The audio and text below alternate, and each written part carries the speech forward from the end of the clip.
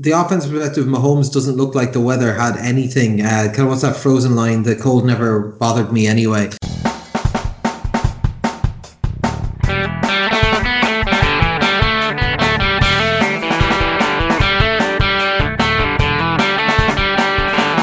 hello, welcome to All Four Quarters, your one-stop shop for news, views, and overreactions to all things NFL.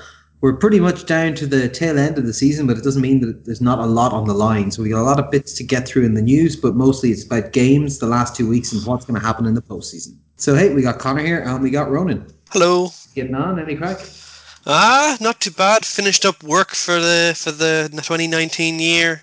Very nice. Good season overall. Two big releases, really, expanding our playbook, getting a lot of extra work done. But right now, just been basically kind of resting up, getting nice lunches, just kind of watching a few films. But other than that, just kind of getting myself ready to go back to Cavan later this week. And then that'll be, well, sitting around. Thankfully, Cavan has the good internet now, so I can still keep up with the NFL and stuff like that pretty easily. Oh, that's a good plus. Yeah, I'm equally similar. Kind of finished up today in work, getting packed up to head back to Ireland for a couple of weeks, and yeah, pretty excited about that. I think by the time I land in Dublin on Thursday, I'm going to be absolutely wrecked and probably sleep for half the day. But no, it should be good. Looking forward to seeing everyone. And like I said, we're going to arrange to watch ourselves a bit of the playoff games live in Dublin, I think, which should be a bit of crack. Maybe we should make it a live pod. No, we should not. Uh, I think our last attempt at a live pod was like 3 years ago at that draft one that went on for 4.5 hours. It's an epic. It's an epic. It's up there still, I believe. So Yeah, I think it's still one of the most liked and highest rated pods of the yeah, lot. Uh, it's an opportunity to see how well we did at grading a draft, which is to say horribly. Yeah, our grading was very poor. We weren't too badly off on how we guessed how it would go, but our predictions of how good those players would be was maybe a little bit out of whack. So I suppose we'll fly into the news because we got a lot to go through in the games, and we're starting to talk clinching scenarios as well as questions and stuff. So we'll start with controversy corner. So Janoris Jenkins has been cut by the New York Jets following him calling fan the R word on Twitter. He was unapologetic and saying it was great news for him to be out. Now, to be fair, I suppose, as they say, not the biggest punishment in the world to no longer have to play for the Jets, particularly when he is then picked up by the New Orleans Saints and gets to play on a Super Bowl contender instead. What do you think? Was this too quick a reaction from the team, particularly given that, he's just been picked up by a contender? Well, I think, if he was playing really well for the Jets, that might have made it a bit more difficult, but he hasn't been that good for the Jets. There's rumors or reports that he's been injured and that's affected his efficacy, but I think overall he's been a disappointing big ticket free agent sign up who they obviously got off the Rams a couple of years ago. So I think for the Jets, this gave a very obvious PR reason to do something that they were probably considering doing in the offseason anyway. There's only 2 games left, so it's not a big difference for a team out of contention. Like, I think Jenkins, had a kind of kind of forced apology attempt. Didn't go really well. Kind of tried to excuse what he said. Maybe a bit because the fans in general probably aren't that kind to players like him when they're playing badly on a bad team. But once the cut happened, he seemed to pretty much be like, yeah, brilliant, thank God for that. And obviously, yeah, getting picked up by the Saints, a major contender in the Super Bowl race, is a pretty good pickup for a player who I think in that team, obviously Marshawn Latimer's dealing with some injury issues, but assuming Lattimore and Apple are healthy, he's probably just like the third or fourth cornerback in that case. In further news, the New England story about them basically spying on the Bengals has continued to tip around. Like we said, still doesn't seem like there's a huge amount of advantage to be gained. But what we've had in the last week is Jay Glazer's released video of the video, which is a bit inception, which shows that they were just shooting straight at the Bengals sideline with no scout in it, no rationale for having that videotape being made apart from just to look at sideline footage. There's also now stories coming out of New England about, well, what about some of these streaming services allow you to see some parts of the sidelines and stuff? It's all just a bit of a mess. Like I don't think it's a big deal, but it just screams problems whenever you've got a fan base who have to constantly, they already know exactly where to go to for the, hey, look, there's nothing directly in the rules about this because I've had to look at these the 15 previous times that we've been caught doing shit like this. It was kind of a situation where like they were saying, "Oh, sorry, we'll delete it, it'll be gone forever, like it's definitely not a problem. This is basically the interaction happening between the New England Patriot employee and supposedly independent contractor, yet apparently one of the people involved is a long-time employee of Robert Kraft, or one of his constituent companies is New England Patriots, so not part of the Patriots in a kind of loose way. But basically him saying, I'll delete it, don't worry, I didn't know, all that kind of stuff. Like, I think at this stage, I'm not going to say there's like some big conspiracy or whatever like that. It's probably just the case that, yeah, it was a fuck up, but New England will probably get some type of punishment just because, well, you have to set a precedent with a team where there's some reasonable doubt, I suppose, about the veracity of its claims. Well, as I say, I think it was in last week or the week before, and if a player putting a $100 bet when he's not playing for a season means you get full impact of the legislation about it to prove a point, this is exactly the same thing. If you're going to have to put your foot down, if this is them taking an action that is against the law, a law that they previously broke themselves in the initial Spygate stuff. But like I said, it's not as big as people were trying to make it out to be, but the New England fans who are trying to make it look like it is nothing are as, if not more, kind of hyperbolic in this scenario. Carolina have decided they have seen enough from Kyle Allen, and Will Greer is going to be the starter for week 16. So this is a team that has had rumours swirling about possibly moving on from Cam Newton in the offseason. They clearly know that Kyle Allen isn't who they'll be moving on to instead, and they've also going to have coaching changes as they fired Ron Rivera. So do we think this is a proper trial for Will Greer, or is this just a keep the fan base a bit interested for the last 2 weeks and just get to the offseason? Yeah, well, he was a third round pick in the 2019 draft, so obviously he wasn't seen as like an automatic starter, but obviously he is under the current ownership regime, who obviously Tepper and co have kind of been maybe asserting a little bit more control over the football operation, basically because that the staff that was let go of basically were on borrowed time. I think everyone kind of knew that they had to really succeed if they wanted to stay there. The way, like, obviously Kyle Allen started off hot enough when he first came into the team that you can kind of go, he was given enough rope to basically kind of see, can he keep it up, and in the end he couldn't. He's had a really bad like last month and a half. And Will Greer, he his assessment wasn't of a superstar by any stretch, but you want to see what you have, see if he shows some spark, because one way or the other there's a good likelihood at least one of these quarterbacks will be on the roster, but hopefully the fans expect not as a starter. No, of course. Crime and punishment. What? Josh Gordon and the substance abuse policy? I never heard this before. Seattle wide receiver currently, Josh Gordon, has been suspended indefinitely for the substance abuse and recreational drugs policy. Another setback for a very talented wideout who has just basically not had much of a career because he keeps getting busted for weed and for PEDs, it would appear as well. So he now no longer has contact with the team, and he is, I think, is it indefinitely suspended, yes? Yeah, well, given the kind of three strike rules and similar in the NFL, it will be indefinite.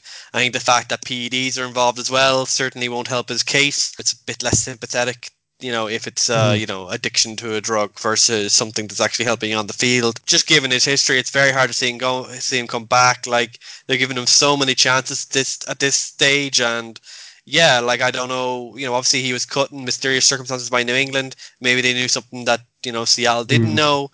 He looked like pretty decent when he was on the field, but obviously couldn't pass for shit though. Yeah, well, that's also true. Like, he's 28 years old still, so never say never, But but it's probably, yeah, each time this happens, less and less likely is that the NFL will take pity on him effectively, which is basically what they've more or less framed it as up to this point. No, of course. 10 former players, including Clinton Portis, have been charged with fraud against the healthcare for retired players within the NFL. Apparently, I haven't read a huge amount of this, but they've been sending fake invoicing for specialist equipment. And we know, like, look, murder some people, beat up some wives and stuff like that. But if you start insurance fraud, that's when they're going to clamp down on you in this. The greatest insurance fraud is starting an insurance company, right, etc. But yeah, so this is obviously being a healthcare program for retired players. Like, the invoices were for some fairly specialist things like cryogenic chambers and stuff like that. So obviously they were hoping that because of the specialist nature of it, it wouldn't necessarily be something that an insurance company or an actuary or something would kind of cop onto. Basically, they'd kind of trust that the players would know better than them. But obviously in this case, they were basically sending in these invoices for this equipment, and the equipment never existed. And because it's a specialist equipment, you're talking like tens of thousands of dollars a pop each time you sent him one of his invoices. So, yeah, Clinton Portis obviously a very well considered player when he in his time, but I imagine all of these people will be getting a fairly big slap on the wrist. Now, I don't know whether they'll get jail time, but certainly. They'll probably need to be a bit tighter with their pennies going forward. And obviously, this type of action probably doesn't indicate a great amount of fiscal rectitude to begin with. No, of course. And this one was one you were mentioning earlier. Jacksonville have been fined for forcing players to rehab in facility during the off season. So you're only allowed to require players to be on site at certain particular times. You're only allowed to mandate certain types of practice or treatment at certain times. And apparently this means that there's been a huge amount of grievances filed against them. According to the NFLPA, which came out with a very strong statement after the players in question, it isn't clear who the player in question is, won their grievance in this case against being forced to come into the facility for rehab and have to exclusively deal with the team's doctors during the off-season. But the NFLPA gave a very strong statement condemning them and also taking the action of actually recommending that free agents, think strongly before going to Jacksonville, because according to their statistics, 25% of all grievances filed by the NFLPA on behalf of players are against the Jacksonville Jaguars. Now, maybe a lot of these are related to just this type of issue, but I think, given what we've seen this year in terms of Osemele, in terms of Ebron, where we've heard these stories about teams pushing players beyond their limits, forcing them to play really via painkillers and other types of shady, basically effectively shady ways. I think, the NFLPA will certainly be looking to stamp its foot down and say, hopefully in black and white in the next CBA, that this type of behavior is not acceptable, and to see stronger punishments for teams like the Jacksonville Jaguars, maybe going to picks and stuff like that if they continue this type of behavior.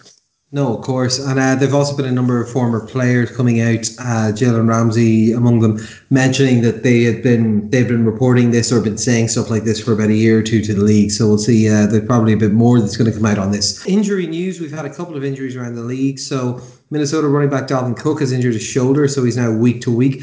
The backup Madison was also hurt, so they have a guy called Mike Boone who came in and I think did pretty well in the fill-in spot there. But obviously for Minnesota, who even though they played very well, could quite easily miss the playoffs if they lose their next two games. I think looking at the numbers on it is not really a spot where you want to be losing to players productive as Cook.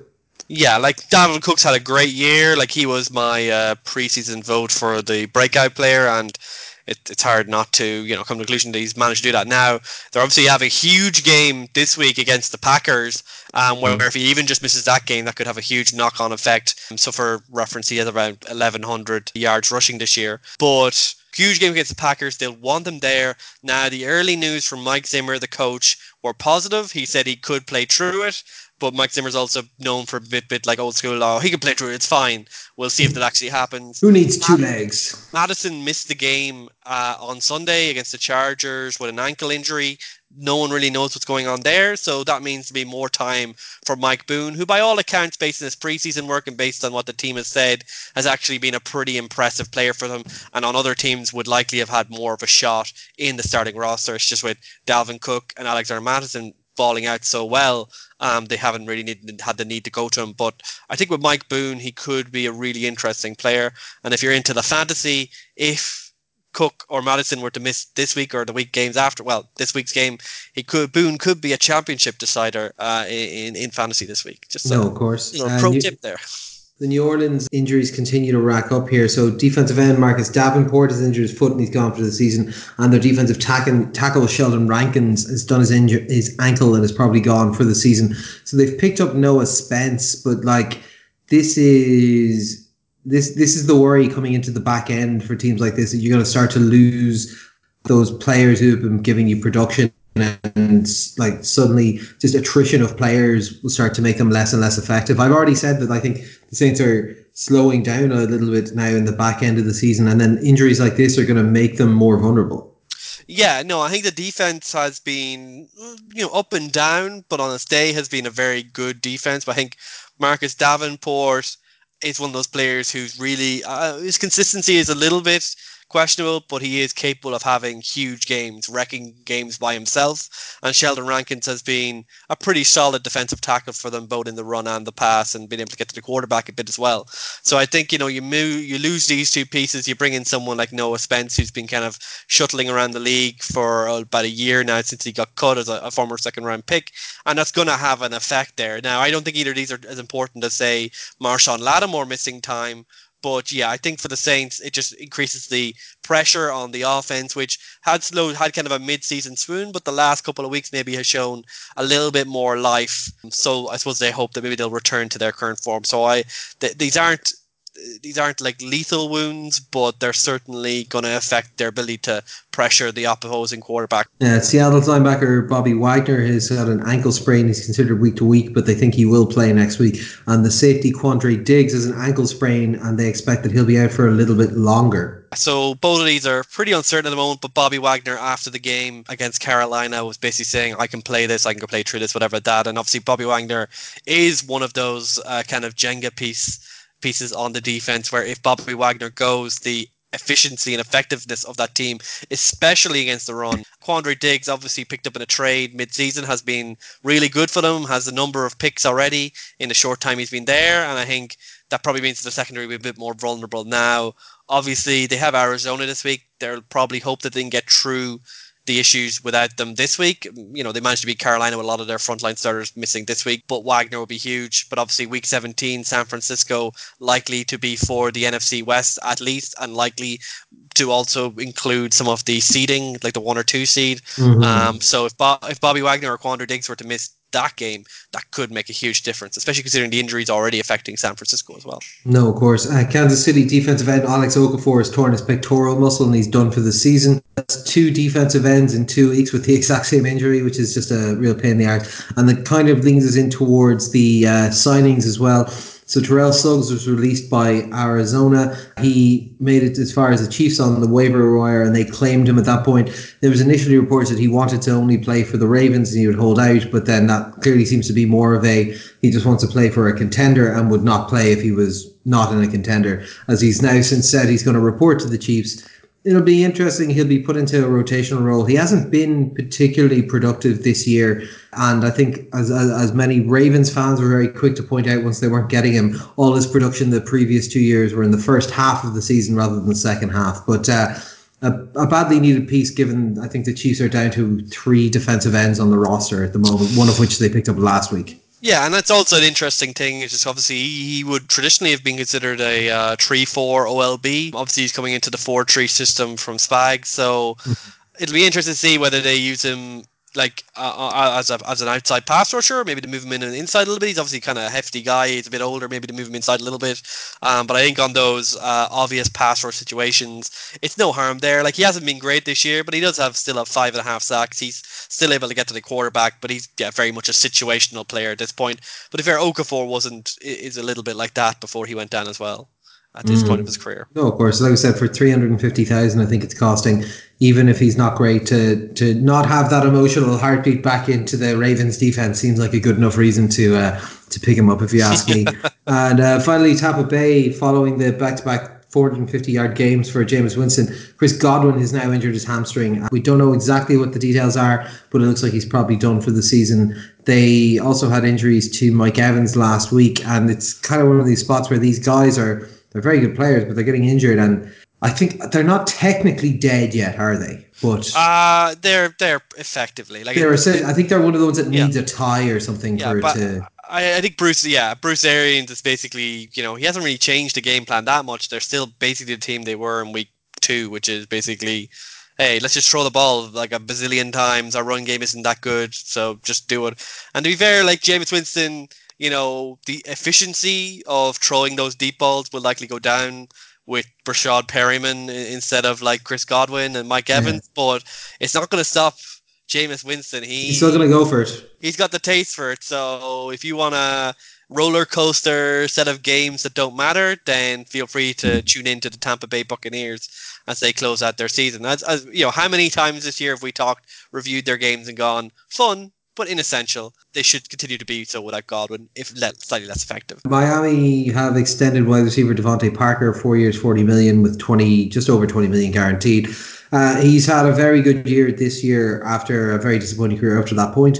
Makes sense to start trying to lock in some pieces to build around. Like, I know they're going to be drafting about 24 players this season, but like they've gotten production out of him. The coaching staff seem to know how to use him, so it makes sense.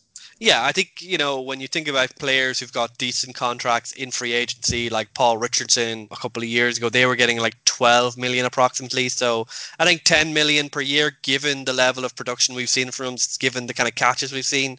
If he's turned the corner, he obviously had all the talent in the world in the evaluation process, then he could end up being a really cheap bargain in this type of contract.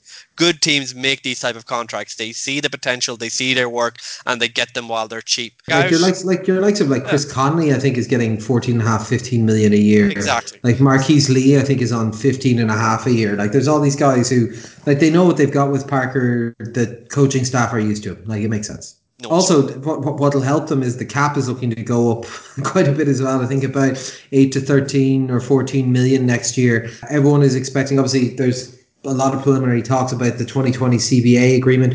Yeah, like I think this is kind of what we expect. The cap is going to keep going up in decent chunks until maybe there's some changes in CBA, but that's probably going to be a jump up as a block maybe, and then agreed percentage movements. But that'll make it handy for people. As I think we had a question from one of the listeners 2 or 3 weeks ago.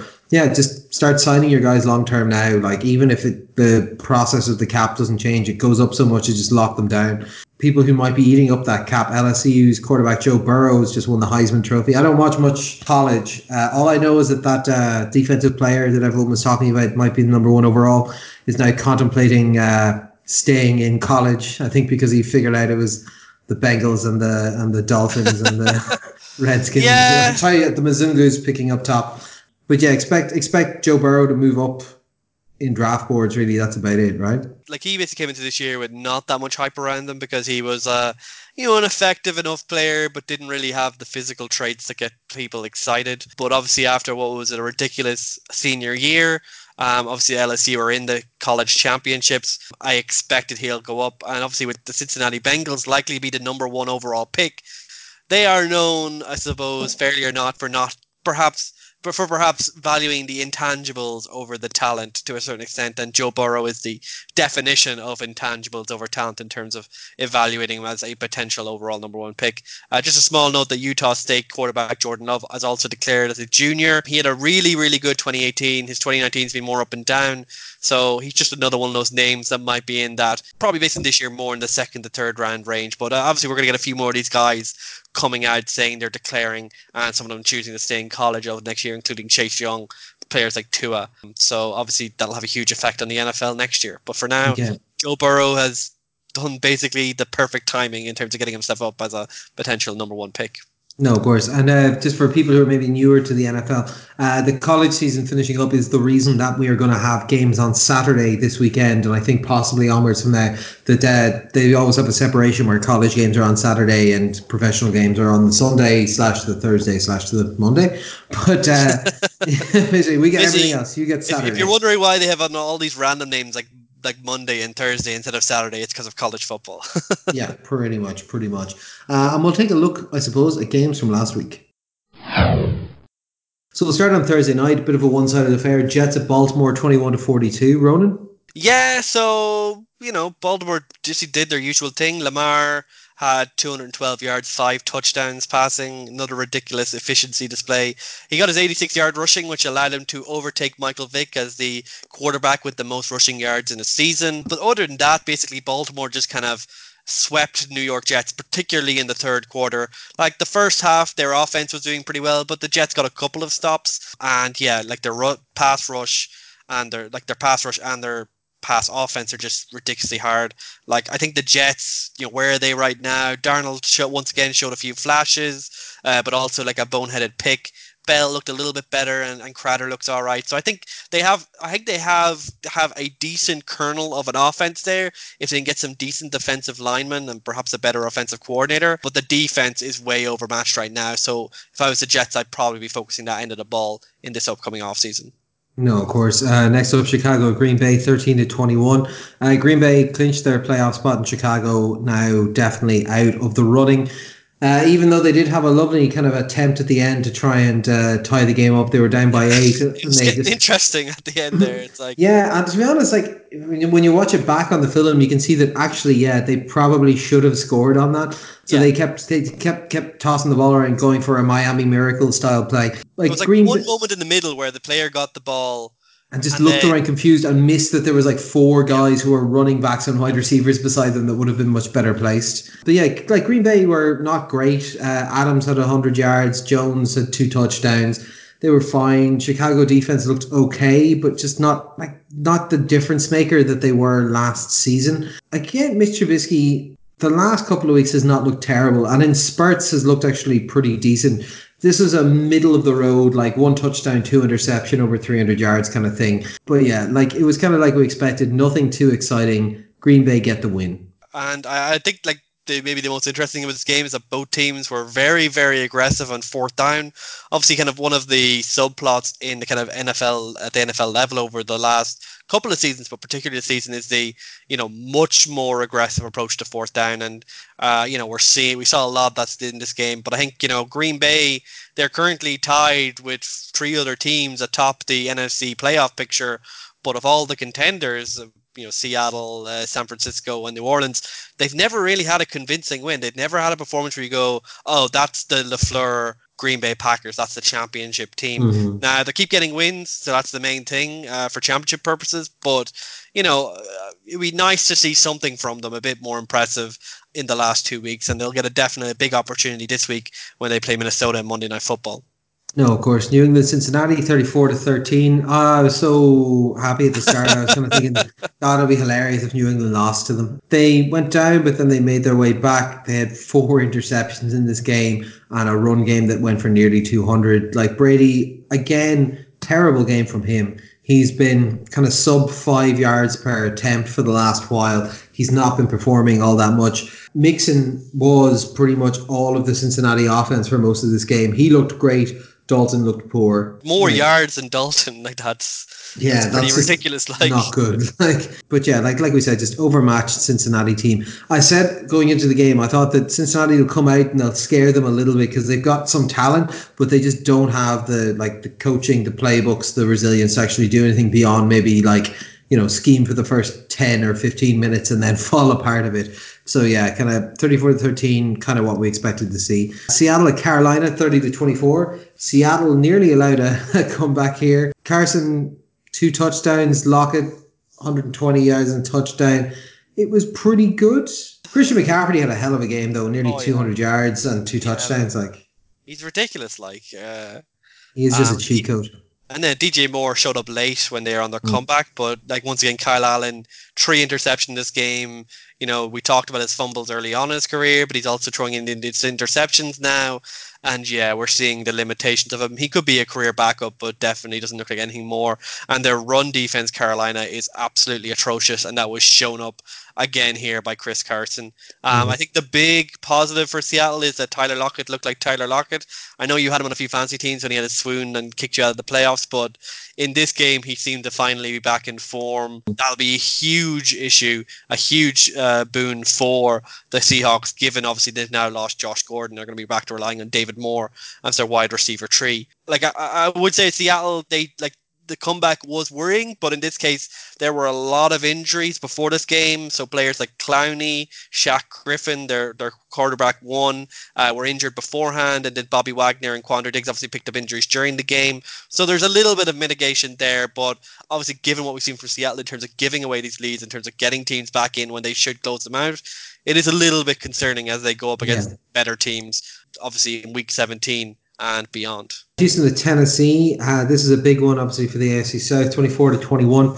Houston take the lead in that. Hopkins looked great, over 100 yards.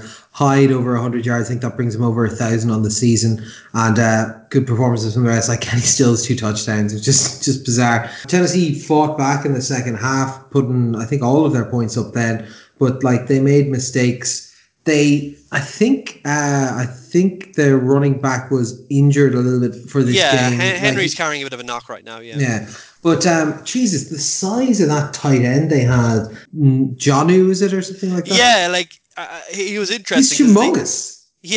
And he's also incredibly fast. Yeah, because he had like a really big rush, and it basically looked like they went like for 57 yards, like one rush, 57 yards, which basically looked like, oh, that's a Derrick Henry play, but they just put their massive tight end. We were watching it and we were like, oh, Jesus, because we were just discussing in the pub. We were like, oh my God, like Derrick Henry is so big, like he's just huge, and then we're like, that's not Derrick Henry. He's like, yeah, but Derrick Henry's also very large. The point still stands. So, Tennessee, they weren't that bad in the first half. Like, they got 21 of their, all 21 of their points in the second half. They weren't terrible in the first half, but just a couple of big mistakes cost them. I think their kicker suck up. They don't trust him, so they tried a fake punt. They got intercepted, and they had a red zone pick, a killer red zone pick. Basically, it was, they were on the on the 5-yard line, and they went over to the 10-yard line of their own base after the pick, and then Kenny Stills one of his touchdowns off that. That's a huge swing, and I think Tennessee, maybe the more solid team to Houston right now, but Houston, they got those big plays from Hopkins, from Hyde, from Fuller, and from Stills, and like Tennessee's defense, which has a few injuries in the secondary, just looked overmatched by that for a long period of time. But Tennessee, yeah, they're kind of in a dogfight now with the Steelers for the last playoff spot. But right now, they look like a pretty solid team. And I think you said yourself, you would be scared to see them in the playoff hunt. You'd much rather see they're the team Steelers. I don't want to see in the playoffs. Yeah, I'd rather see almost anything.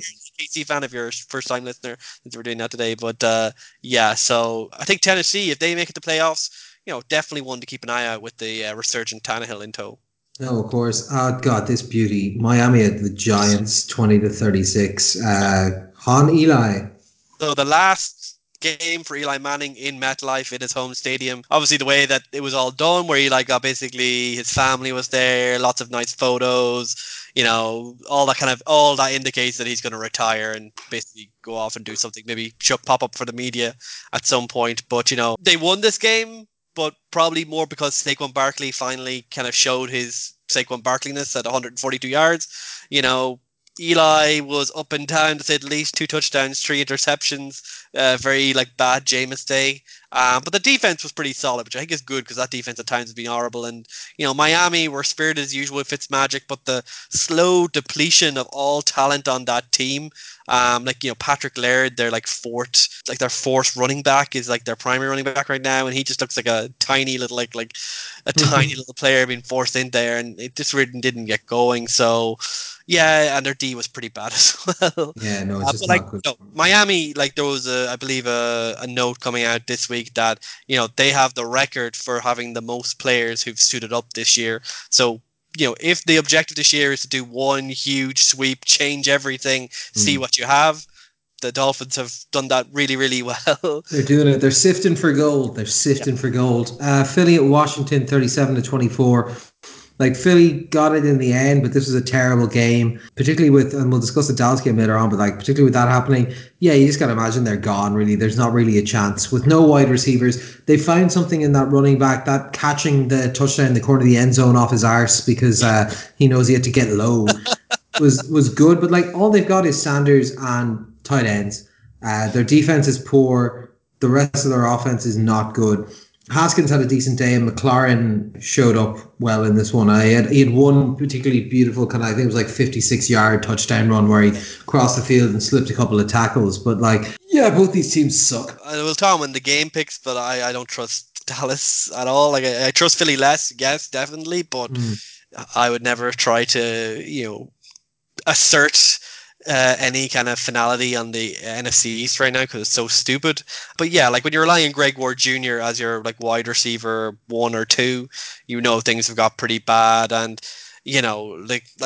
Miles Sanders looks nice. That's good. That could definitely make a difference. Boston Scott was used less in this game, but showed a little bit of juice. But he was good when he was on the field. Yeah, running backs and tight ends. Can you build an entire offense around them? Maybe. Chiefs did it that one year where we had no wide receiver touchdowns. Yeah, so maybe they can get it done. Go far. But for the Bazungus, obviously they're kind of in on Haskins. He was the ownership's pick, so he's going to be there next year. So I suppose it's nice that he showed a little bit more progress this week.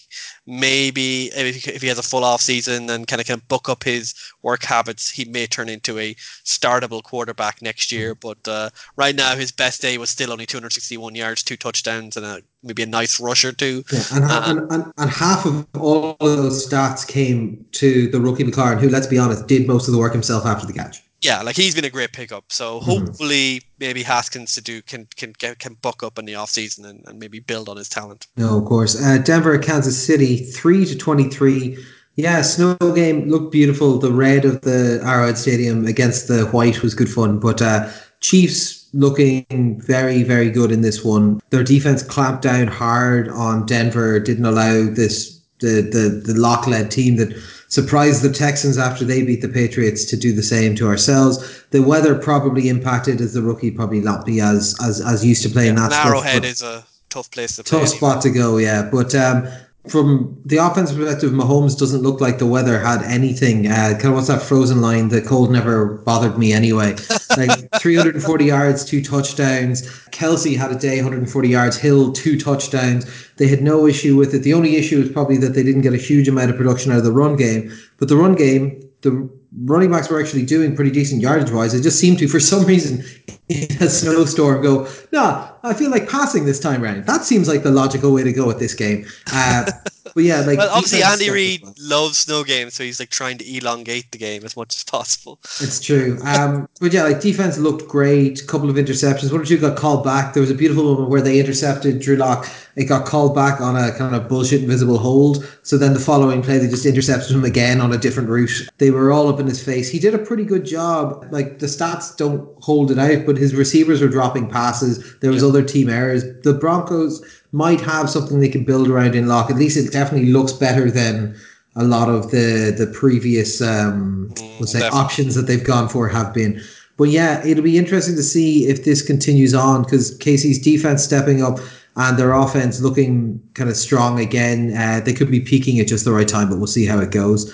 Tampa Bay at Detroit, one-sided as fuck. 38-17. Fun but inessential is the our manifesto for Tampa Bay games. And James becomes the first player in NFL history to go over 450 yards passing in 2 games. He had a pick on his first drive, which he is wont to do 6 times, I think, this year. But after that, he got like his 4 touchdowns. Obviously, with Chris Godwin going off until he got injured, and Brashad Perryman basically getting yards, which just kind of shows that in the Bruce Arians system with Jameis Winston, it's like, you are there, you have hands, you're catching the ball. Tampa Bay went up really early. They kind of like took their foot off the gas pedal for a little bit. Detroit had a little mini fight back, 14 points, maybe probably mostly thanks to the run game from Tampa Bay being so shit. But, like for Detroit, it's a lost season. They, their third string quarterback. Amendola looked okay. They have another random running back, got a couple of touchdowns. But yeah, for Tampa Bay, they're a fun team right now, and it'll be interesting to see if they end up putting something up to Houston at home in their last relevant game in Week 16. So Tampa Bay, fun as usual. We thank you for making this not important game at least not unwatchable. Yeah, Cleveland, Arizona, 24-38. Cleveland have a dubious honor of being the only team to not at any point have a winning record within the 2010s. So they've never finished the season above 8-8. Yeah, Kenyon Drake does a good job on the ground. Cleveland's offense looks terrible apart from Chubb, who's trying to run it all through him. We've got a question in the mailbag, so we'll come to it then. But like, this Browns team, like, the players have given up. No one knows what the fuck is going on, and they are actively telling other players on the pitch when playing against them that they want to leave their team and please, can I come play with you guys instead? Yeah, Arizona looked decent in this one, but to be honest, it looked like you didn't need to be an incredible team to beat up on this Cleveland outfit at the moment. Just sloppy, poor, no communication. Yeah, we'll deal with more of the Cleveland stuff in the mailbag, but like, there was nothing to take out of this other than this isn't that the Arizona thing is clicking more at the tail end. This is more just that Cleveland is in an absolute tailspin, to be honest. Jacksonville and Oakland 20-16, and Oakland lose in their final game in the black hole.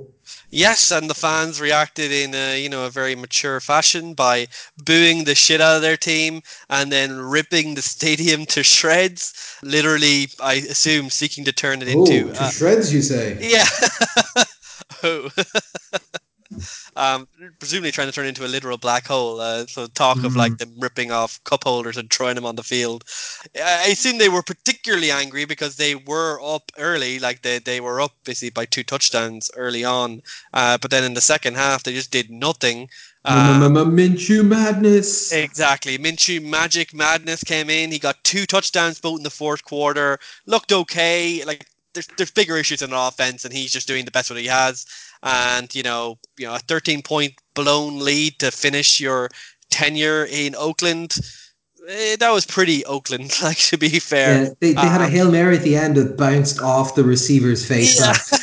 It was fantastic. So really, the only positive thing for Oakland as they move on to become the Las Vegas Raiders is, they have a couple of talented pieces on the offense in Waller and Jacobs, who both over 100 yards. But they'll need a new quarterback. They'll probably need a couple more wide receivers. They're not a million miles away from being relevant, but yeah, just I don't know. The team just still has a bit of a stink of not really being where they need Yeah. to truly contend in an AFC West that obviously is quite stacked at the top with KC there. No, of course. And obviously, we can't let it go without mentioning that there was an issue that they're having with the officiating where they said Carr should have kept the clock running for four Oh seconds, and that yes, 4 seconds made the difference. Right, whatever. I Yeah, sure. The 2:04 versus 2 minutes for the 2 minute warning is the world of fucking difference in that instance. Fun times. Minnesota beat the living shit out of the Chargers, 39-10. or Oh did no, the that Chargers beat the shit out of themselves?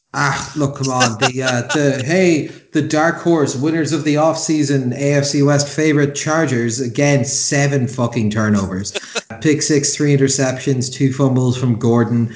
Like they're just a mess. Like they're an absolute mess. They've got a load of the players back, and this is the thing. Just it's such a waste, such a talented roster, and just nothing happening with it. Minnesota didn't really have to do much in this game. They let everyone carry the ball. I think they had like 6 or 7 different rushers. Like they just let wide receivers rush the ball. Yeah, Cousins didn't do much in this game because he didn't have to. Yeah, It like was just you it can't was get just your stats up if you have such a short field each time. no. It's just a waste of a game. Like it's just pointless. Just wasted everyone's time. No one Vindication cares. for you and your Chargers. I wouldn't say hatred, but Just to be honest, like it's just realism. it's actually it's just disappointment at this point because it's just like Yeah, genuinely there's just wasted players on that team. a worthy Um, adversary. They were not.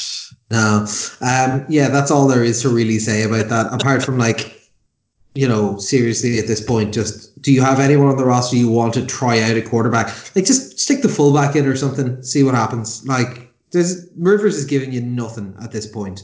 He's not there next year. Looking at this They have kind the of fullback who's a performance. Watt brother, so why Yeah, not? They why can do not? Why anything, not? so I'm told. Rams The at Dallas 21-44. Another one-sided, but I think this one was a bit of a surprise. Yeah, so obviously based on the form book, this was expected to be a close game, with the Rams being a favorite, and it didn't start very auspiciously for them, when a bad communication from Dak Prescott basically left them in a situation where they might have had no kickoff. At the beginning of the first and second half. Now, on video review at halftime, apparently Dak Prescott might have mumbled the word defer, and then Oh yeah. fixed it. But that ended up being a small. And then off the first original kickoff, Kai Forbat kicked it out of bounds, and it was put in the 40. But once those early mistakes were overcome before they even started playing the game, they looked great. They ran all over this Rams defense, which has been pretty good this year. Like both Pollard and Elliott over 100 yards. Pollard mostly in garbage time, to be fair. And yeah, like I think the Rams got an early score, and then it was just the Dallas Cowboys from like the middle of the first quarter until the middle of the fourth quarter. Like the Rams, they got some stats like Goff had like 100, 282 yards, but all that was garbage time for Higbee and Cup. And yeah, for the Rams, obviously very, very tight window. They need to win out and Minnesota to lose out. And I think given what they kind of did recently, where they kind of were saving Gurley and all that kind of bullshit, at this stage, it looks like I don't know if it was a great plan or if it was deliberately planned this way, but whatever was happening there has obviously not worked. And for a team which obviously has Super Bowl aspirations and has a lot of big money tied up under that assumption, yeah, a very disappointing year, which is unlikely to finish in the playoffs. Yeah, no, it's a bit of a shock. Dallas looking good in this, but like you said, I'm with you. Like, you can't trust it, but I'd like a 44-point This is the performance old against school them. Dallas, basically. Like the Yeah. defense showed up like last year, and they just ran the ball really well. So once that's working, you don't need to worry too much about the fancy offensive play calling and all that kind of stuff. No, of course. Atlanta decided to go back to their like 3 or 4 weeks ago form and just start like shitting on really good teams. And from what I gather, I think Matt Ryan is now 5-0 as a starter against the number one defense in the NFL. Yeah. He's just insanely Like good against good Atlanta defense. have beaten the 49ers, they've beaten the New Orleans Saints, and they're like in the doldrums. It's crazy, and it's interesting. They took a very very simple route in this game. They just said, just throw it at Julio Jones. He'll Yeah. catch it and do things. I think Julio was targeted 20 times, went for 134 yards and 2 touchdowns. Equally, George Kittle was pretty much all of the 49ers approach as well. He was targeted something like 15, 16 times and went for 134 yards, but no touchdowns. Like, San Francisco just looked not very good on Yeah. offense in this game. They looked lost. We said this would be a good test to see what their defense would look like against, like we said, a good offense, albeit apparently just a very one-note offense that works. And they came up short in this game. And you got to wonder, like, obviously they hurt not having Sherman there. They're missing a few other pieces. But, like, if this Atlanta Falcons team can do this to them, they need to get healthy quick because Yeah. they're already dropped to the 5th seed now. I think Sherman is a massive miss for them. Obviously, Sherman can be a lockdown cornerback. He's done that in the past, and maybe he wouldn't have slowed down Julio completely, but you wouldn't imagine him getting 134 yards and 2 touchdowns, including obviously the game winner. And San Francisco, they had the chance to put this game away. Like, they had a fairly decent lead for most of the second half, but they just seemed to, like, the run game was never bad, but it was never, I think, quite as good as they thought it was. They were going to the run game very, very aggressively. And then, outside Kittle, they weren't really trusting their wide receivers to get stuff done. Admittedly, they had a few drops, but still, given that they have a couple of talented players in Deebo Samuel and Emmanuel Sanders, they didn't need to be this one dimensional really, or 2D if you include the run game and Kittle. But yeah, like basically San Francisco just allowed Atlanta to stick around, and then Atlanta had a really good 2-minute drill at the end. Both teams were obviously inconsistent, and then obviously Atlanta had 2 chances or 2 touchdowns. One was called back for potentially hitting the ground for Hooper, but then San Francisco just about got away with that one. And then Julio got it on the 2-yard line. Initially, I think there was some confusion over whether it was called a touchdown or not, but clearly a touchdown and a huge loss in this ridiculously now complex number one, number two, NFC West, NFC North seed multiplier situation.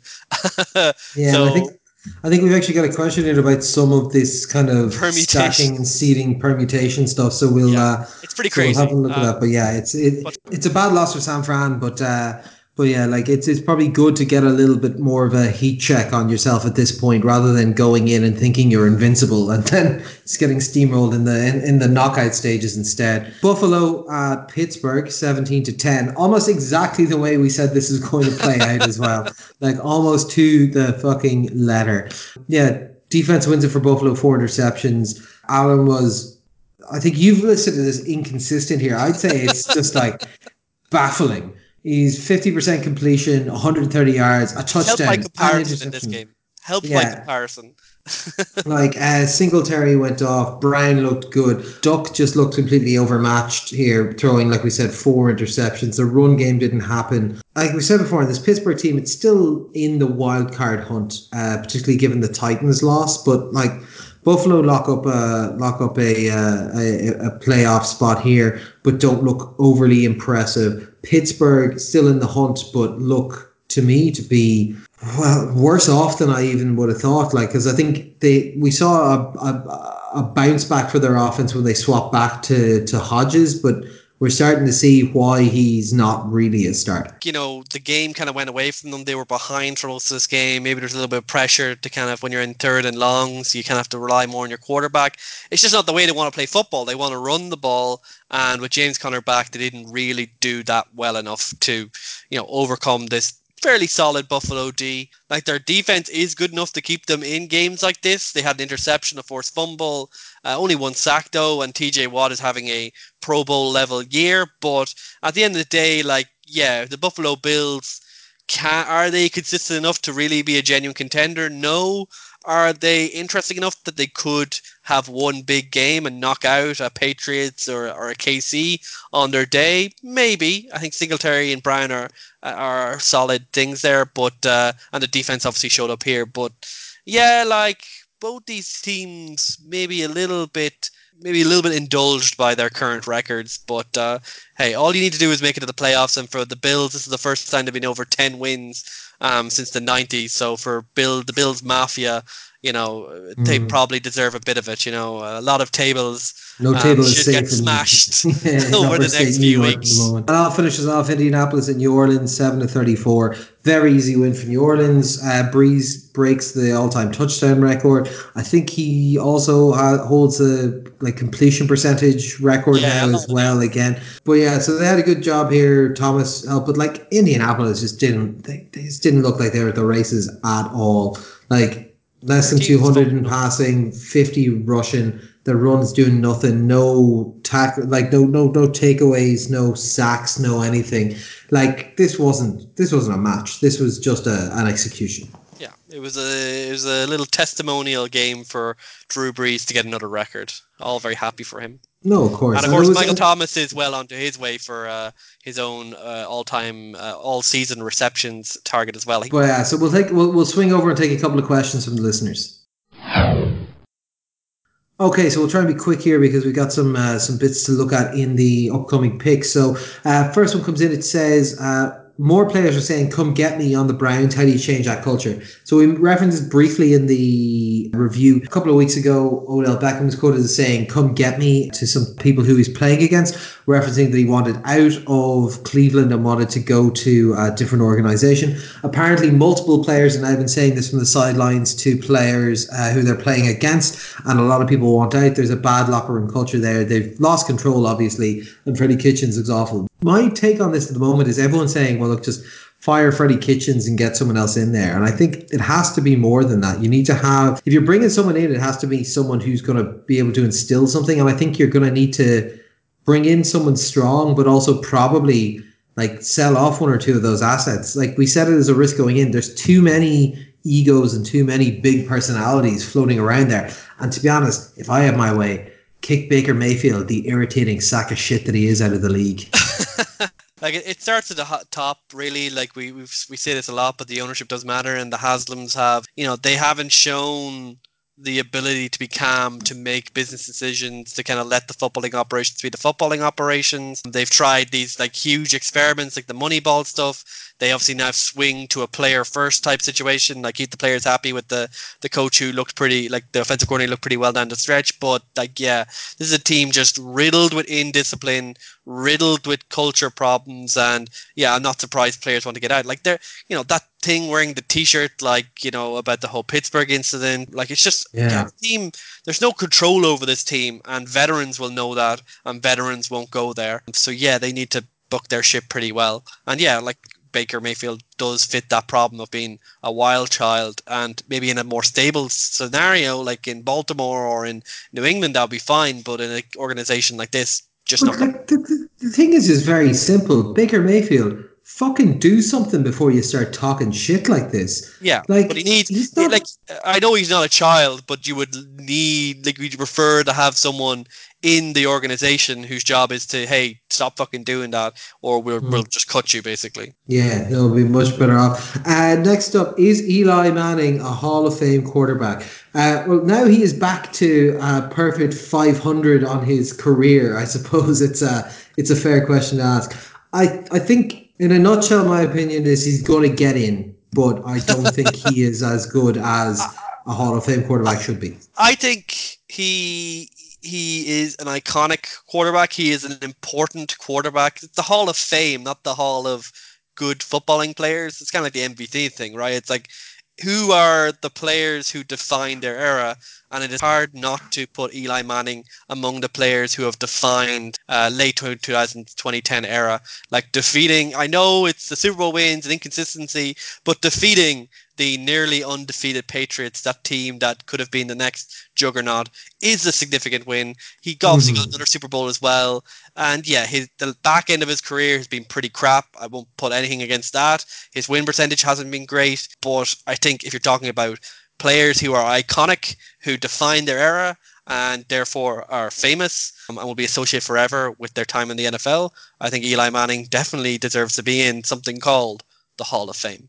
But like, that's like a cheeky debater type of way of getting it around is, yeah. But like outside, we'll probably do a proper chat about this coming into the off season. But like outside of the two Super Bowl wins, surely players who have been around for around the same length of time, like because I don't think Philip Rivers is in any way close to being a Hall of Famer, but his career statistics and what he puts on paper is a much better version. Outside of the postseason success, is much better than what we've seen from Eli.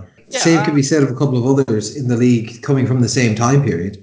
yeah, like, but I think with quarterbacks in particular, they have the level of influence over their team. So if any position deserves to be associated with the wins and losses, it is the quarterbacks. But that also stands for the championships as well. I just think the problem for a player like Rivers or maybe someone a little bit younger, Matt Ryan, is like, yeah, they have all the statistics. Yeah, they've always been effective.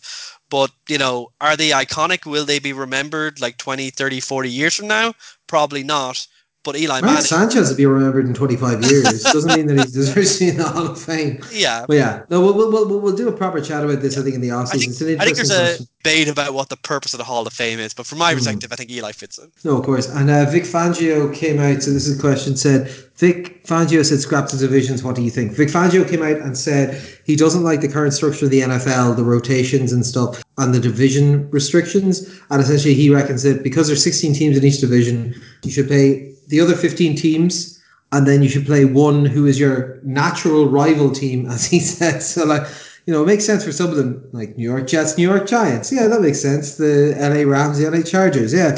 But then you get like, I don't know, like Seahawks and Miami. I don't know. Like, they're Yeah, opposites. like there's an interesting question there about who are the natural like rivals. That's a whole like I think the division system it is flawed. I think objectively maybe going to a full league situation would be better. But I also think that like yeah, the purpose of this division system is to kind of silo certain rivalries, create more games that have juice, assuming there's some relevance and there isn't too much of a gap between the teams, and also to ensure that the NFC's teams get the maximum exposure possible. Maybe there's an argument that it should be under more active review, but I think given the history, given how it's always been, the division thing, I don't think it's that bad that Oh, yeah. you have Like to. I'll essentially trot out what I trot out every year when this stuff comes up is I like the division system, creates the rivalries, has the fun. I am with him in one respect. I don't think that winning your division should guarantee that you get a home playoff game. I think you have the winners of the four divisions and you have the two next best records, and then you seed that purely on their records. You don't get like say a potentially like a 13-3 49ers team traveling to a 7-9 Eagles team or something like that. Yeah, yeah, Like yeah. it So doesn't there's make sense to me to have it yeah. that way. But like the structure for arranging games, I like. The structure for seeding playoffs, I don't. Sure, look, we'll swing over with those playoffs in mind and have a look at the games for next week. Okay, so first up we have Houston at Tampa Bay. I've gone for Tampa Bay and you've gone for Houston. If Houston win, they clinch the AFC South. Yeah, I just think Tampa Bay home Thursday night. We know how ridiculous, although I suppose, yeah, he is now down to like his fourth string wide receiver. But, no, fuck it. We'll have a bit of fun. Yeah, but Let's like just keep throwing it. the Texans are down to like their fifth cornerback, so it's all fair. That's true. That's true. Like Um, that's like a Rule Discordia type of pick. It's like, yes, let the chaos of Jameis reign.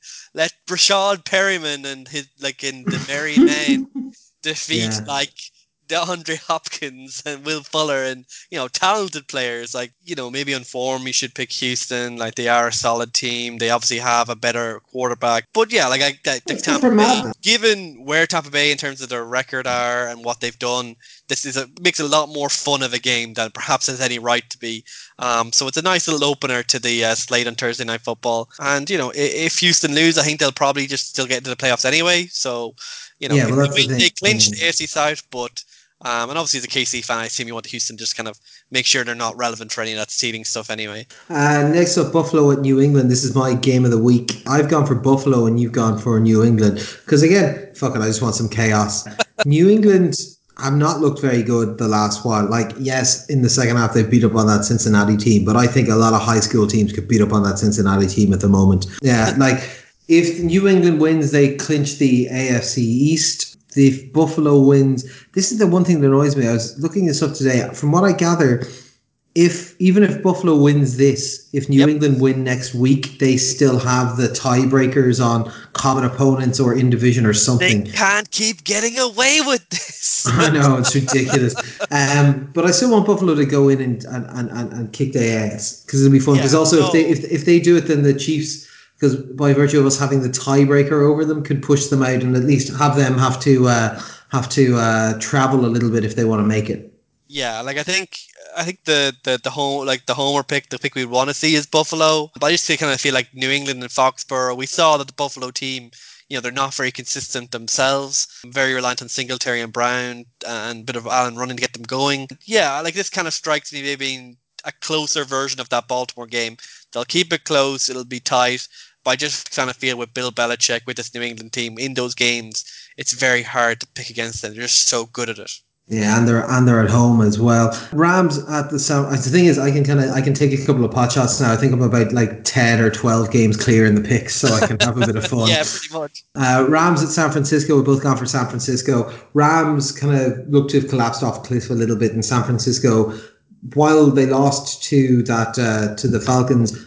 This Rams offense isn't as good as the Falcons offense is, and I expect San Fran to be bouncing back and seeing how they can fill in these gaps going into the postseason, right? But the Rams have obviously been really good outside of that Dallas game, and I think Dallas they played the perfect game. They got pressure on Goff a lot. Their run game was really effective at controlling the clock. San Francisco have the talent up front to get the Goff. If they can do that, if Bosa can make himself known and Armstead, etc., can make themselves known, then the current injury issues in the linebacker and secondaries won't be that good because I think Goff under pressure is just absolutely desperate. So that's going to be huge for them.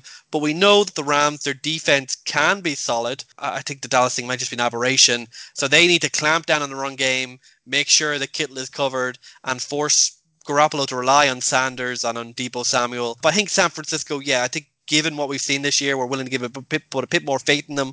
But I think both these teams, based on what they've put over the last month, both of them are hard to trust right now. But we'll give it to San Francisco based on their longer track record and being at home. No, of course, Pittsburgh at the Jets. I nearly took the Jets in this one, but then I thought that defense against Darnold, he'll make a couple of mistakes. I think this could go either way. I'll give it to Pittsburgh because I know they're pushing to try and get to the This to is the. this is the bizarro version of the Houston Tampa Bay game. It's like it's still kind of relevant for playoffs because Pittsburgh are in there, but this is the worst, probably one of the worst games on the slate because both these teams are really, really hard to watch a lot of the time. And Pittsburgh, and I think the Jets, when they're on form, can be a bit more fun. But against this Pittsburgh defense, I imagine this is going to be pretty god awful. But Pittsburgh, the Jets are a joke Oh organization. wait, one second. I'm going to swap mine to the New York Jets. I just realized Bell revenge game. Oh well, yes, that's true. Like trusting the No. Jets. Even with that, I can't trust the Jets. I'm going to leave it. Okay, New Orleans and Tennessee. We're both gone for New Orleans. Surprisingly spicy game. It could actually be a bit of fun. Like New Orleans away from home are definitely a little bit more vulnerable than they are in their Superdome, where they've had the recent offensive turnaround. They've just Tennessee, lost a lot of their rotation on the D line, and Tennessee have that run game. Yeah, but Tennessee's defense has also been pretty vulnerable. So this is the actually has a good chance of turning into a really fun, high-scoring boat race type game. Obviously, Tannehill has been on good form. Even last week, he wasn't bad recently, and yeah, he can put up yards. He can throw that. AJ Brown's having a brilliant back end of the year. Derrick Henry's, if he's healthy, is an absolute killer like feature. And then on the other side, Breeze throwing to Thomas. It's just ridiculous this year. And then outside that, you have Kamara and Murray kind of contributing as well. And Jared Cook has looked pretty good after having a slow start this season. So yeah, like both these defenses are a bit of a liability right now due to injuries. So this could actually end up being a really fun game, and obviously playoff relevant for both teams, with New Orleans in the fight for the number one seed and Tennessee fighting to stay relevant for the last wildcard round against Pittsburgh. Carolina and Indianapolis. Who Let's just skip this cares? one. Indianapolis, I guess. Carolina If you on to. just run the ball in Indianapolis, just like if you have Marlon Mack, just he'll win it for you. But this is the thing, like this could literally just be Marlon Mack versus Christian McCaffrey. That's it. Yeah, Cincinnati, Miami. Oh my God, both going for Miami. it, Cincinnati it, just want that number one pick. this is also a bad game, but at least both these teams occasionally do some fun stuff. And Miami in particular, like doing crazy stuff for whatever reason, onside kicks and fourth down conversions, and punter to kicker, like TDs and Yeah, stuff like that. Cincinnati are swinging gate yeah, adventures. Miami are more fun, so I think we're willing to give them the benefit of the doubt, even if Cincinnati are, maybe have more solid pieces at certain points, maybe at this point. Yeah, Baltimore, Cleveland both going for Baltimore. Baltimore clinch home field advantage, so they get either the one or the two seed in the AFC with a win here. Yeah, like we mentioned it earlier in the question section and in the previous thing, Cleveland are a mess at the moment. Baltimore are on fire. This would be a huge one because it means that then they could they could rest in their final week game against the Steelers as well. Yeah, like I suppose the only thing that makes you question it at all is that obviously Cleveland's best performance this year did come against Baltimore in the reverse fixture. They have talent, and Chubb obviously if he can get going provides them some hope. But yeah, based on where the teams are in terms of what they're able to do, you can't really pick against Baltimore right now. The No. best we can hope for is at least a somewhat competitive game, to be honest. Yeah, and I'm not expecting that. Jacksonville and Atlanta. Yeah, both go for Atlanta. Jacksonville looked a bit spry in the second half against the Oakland Raiders. This Atlanta team just beat the 49ers. Put up the points and keep at it, because like they don't have a run game, so they'll just keep throwing to Julio even if they're up by 50. Like it's like That's it. okay. And I don't think Jacksonville have the corners to cover because they've got other weapons as well if needs be with a few other people. So yeah, Atlanta across the board. Oh my God, Giants at the Mizungus. I've gone for the Giants. You've gone for the Mizungus. So Daniel Jones might be back for this. Like the Mizungus, they have a very simple game plan. Run, run, run, run, run, McLaurin. Run, run, run, run, run, McLaurin. Run, run, run, run, run, McLaurin. And it's been surprisingly effective at picking up a few wins when this team, before they fired Jay Gruden, looked like the worst team in the NFL. Maybe it'll be good enough at the Giants. The Giants have a pretty decent run defense. Maybe that would make the difference. But I don't know. The Mizungus, they have a plan. They know what they're doing. Whereas the Giants, I don't think they know what they're doing. They're still kind of scratching around. If Saquon gets going, though, maybe That's the the thing. I was Giants will just get it thinking. done. I saw Saquon getting it going last week, and I think he's gonna want to do a bit at the tail end to kind of remind everyone for the offseason who he is. So I think against a divisional rival, one that they should be able to beat if everything clicks, I think they'll do it. Detroit at Denver. We've both gone for Denver. Detroit are a joke right now, and Yeah. Denver, they've looked better. I know the KC beat up on them in Arrowhead, but at home against Detroit, yeah, Yeah, David Blau is yeah, back. and like I said, I did think even in that game, Locke looked good. I think it'll be they'll blame the weather and that kind of stuff, but like he was getting harassed a lot. Their line isn't great, but like yeah, like he had receivers dropping balls. They've got a good Yeah. running back. They've got good wide receivers who are not injured. Speaking of pointless games, Oakland at Chargers. Chargers, I suppose, just because the Chargers are more talented and the Raiders are more derpy at times. Like as long as just don't throw the ball away, Rivers. It just like keep it to like 2 turnovers, and you should probably win this game. Uh, Just use Austin Eckler the entire time in yeah, Wildcats. so he's so effective. Why don't you just do that? Yeah. It's easy. Like, come Like on. that's all you need Just to do. Arizona at Seattle. We both gone for Seattle. Like Arizona have done good things against stronger teams in the last couple of weeks. I just still don't rate them, and I still think the Seattle team, even without the passing excellence of Josh Gordon in there, like are still they need to win this because they want to get that. They're in the hunt for that number one seed. Like you got to be got to be pushing through here. Yeah, And like I an think, Arizona team in your own house, you got to be able yeah, to beat like that. historically, the Arizona games have been a bit of a cluster mess, to be honest. Like, A uh, cluster mess. yeah, It's an odd time to stop yeah, swearing. I know. Yeah, like I think Seattle on paper should win. They are playing pretty decent football, even if the injuries are slowing them down a bit. Whereas Arizona, yeah, they had one nice performance against Cleveland, but they had been on like I think a 5 or 6 game losing streak up to that point. They're very inconsistent. If they can't get Kenyon Drake going, they basically don't seem to know what to do. And Kyler Murray, yes, there's definitely flashes of Kyler Murray being a great quarterback, but there's also plenty of flashes of him holding the ball, like getting sacked, making mistakes, throwing too short. I think Seattle, they're just a well coached team with a plan, and they should be able to run over them enough to kind of get the job done. No, of course. Dallas at Philly. Dallas Ah, the clinches the NFC. NFC East if they win this. Good God. Both gone for Dallas. They look a little bit more important. Well, I suppose the thing is, they have wide receivers. And so, like, this is basically the battle for the NFC East because I think, respectively, they'll be playing the Giants and Mizungus in week 17, which they both should win. In theory, Dallas obviously. We're obviously kind of basing it on like the last game. They refound their mojo. They'll get it back in Zeke's hand, run it over the Philly defense, and hope that's enough to kind of overcome the complete lack of explosiveness in the Philly offense. Like I think this might be a little bit closer than you'd expect. Philly are definitely better at home, but yeah, I think Yeah, and I think Dallas. I think they know the importance of this Yeah, game as well. yeah, the Like, talent. I think we're willing to say the talent will tell in this game. Dallas are a more talented team. They're obviously the coach is fighting for his life, so we'll give it to Dallas. But in the NFC East, you never really know. no, of course. Casey at Chi Town. We're gonna go for Kansas City in this one. Yeah, like Kansas looking good. Chicago not looking great. They're now out of contention. Trubisky's look better, but still mistake prone. And this is an offense that comes from the Andy Reid tree. He should know how to attack it pretty well. I, That I said, think like, I think if Kansas City can put up another big offensive display, it'll start to put a lot of KC fans, minds at rest that this offense is it's getting its mojo back. We saw like Kelsey and Hill get going. If those two guys are going with Pat Mahomes healthy, it's very very hard for anyone to stop them. But wouldn't be surprised if this was a little bit of a closer game either, to be honest. no, of course. I can also see like bad weather game outside in December, and this is the thing when you've got a lost season like the Chicago have, and they've got talent on that defense, and they've got an ex coach or their head coach is someone who coached on the other team. Like this is a big game for them. This can be the kind of like knock out a contender, make sure everyone still like thinks of us well going into the offseason thing. I could see them being completely up for this game. Finally, Monday Night Football, Green Bay at Minnesota. I've gone for Green Bay and you've gone for Minnesota. Yes. Green Bay So clinches the NFC North with a win on yeah. Monday. And Green Bay are also, if they win, it well into the number one seed hunt. So Hmm. for reference, there are now 4 teams all on the same record atop the NFC. So it's very, very close up there. Minnesota, even if they lose this game, I think they have Chicago in week 17. They'll probably still make the playoffs as a wild card.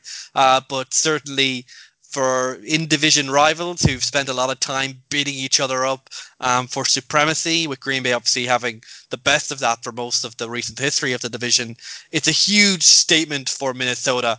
Obviously, all the jokes about Cousins wilting on prime time, this team can't get it done when it matters, all that type of stuff is in the face of Minnesota. So can they get it done here?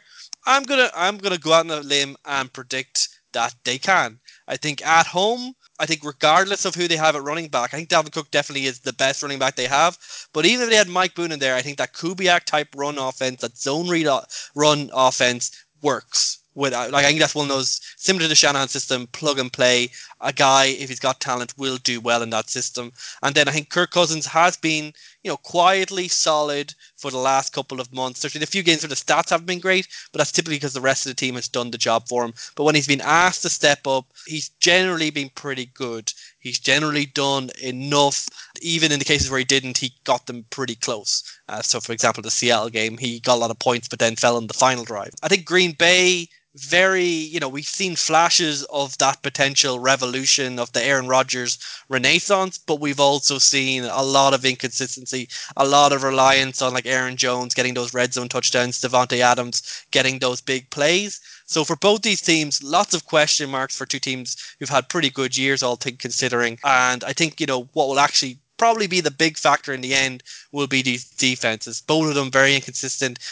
Both have had flashes of greatness. Like Green Bay's pass rush at times has looked great, at other times hasn't been great. Their secondary has been pretty good. I think they have a more solid defense, whereas Minnesota has more upside. But I think the biggest problem for Minnesota right now is their boundary quarterbacks have been getting torched. So if they can't stop Devontae Adams, that's a huge negative against them. But at home on Monday Night Football, I'm going to go against the form book. I'm going to go against the Cousins rule. I'm almost certainly going to be punished for it, as I have been this year constantly by Connor in the picks. In a big spot, I'm going for Minnesota on Monday Night Football. Yeah, I'm going for Green Bay because I got my rules. Kirk Cousins can't beat winning teams.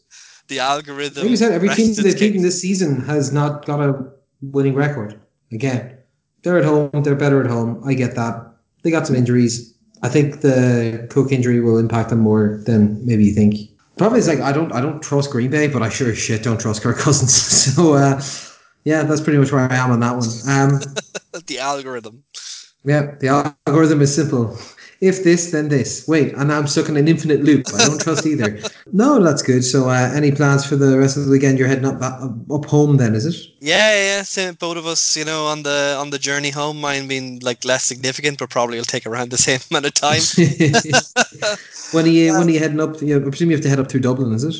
Yeah. So via Dublin, bus up to Dublin, then bus to Cavan, and then get lift from the brother or sister in Cavan back to the homestead. But yeah, about a 6 to 7 hour journey time in total. Usual. Yeah, it's fine. There won't be much happening. As I said, as I mentioned last year, around this time we got the good internet now, so it basically isn't that much different from what I do in Cork, except there's no work in between it. And there's Yeah, less. I don't think we've got the good internet up in Donegal yet. So The broadband plan is signed up now. It's going to happen any day now. Yeah, so we'll have to see what kind of sound recording options might be available to us over the Christmas period. It might be somewhat limited, but no, it'll be good. Yeah, I'm just going to get packed up and get ready to rock and head off tomorrow and start my long trek back home. Need to start downloading a few bits to put on the tablet or on the laptop to watch for the travels. So should be pretty good. So I suppose, as always, fire your questions into us online, on emails, on Facebook, all that kind of stuff. But that'll do it for this week, I think. So that's bye from myself, bye from Fitz. Bye. It's been all 4 quarters. Thanks for listening, and we'll chat to you next week.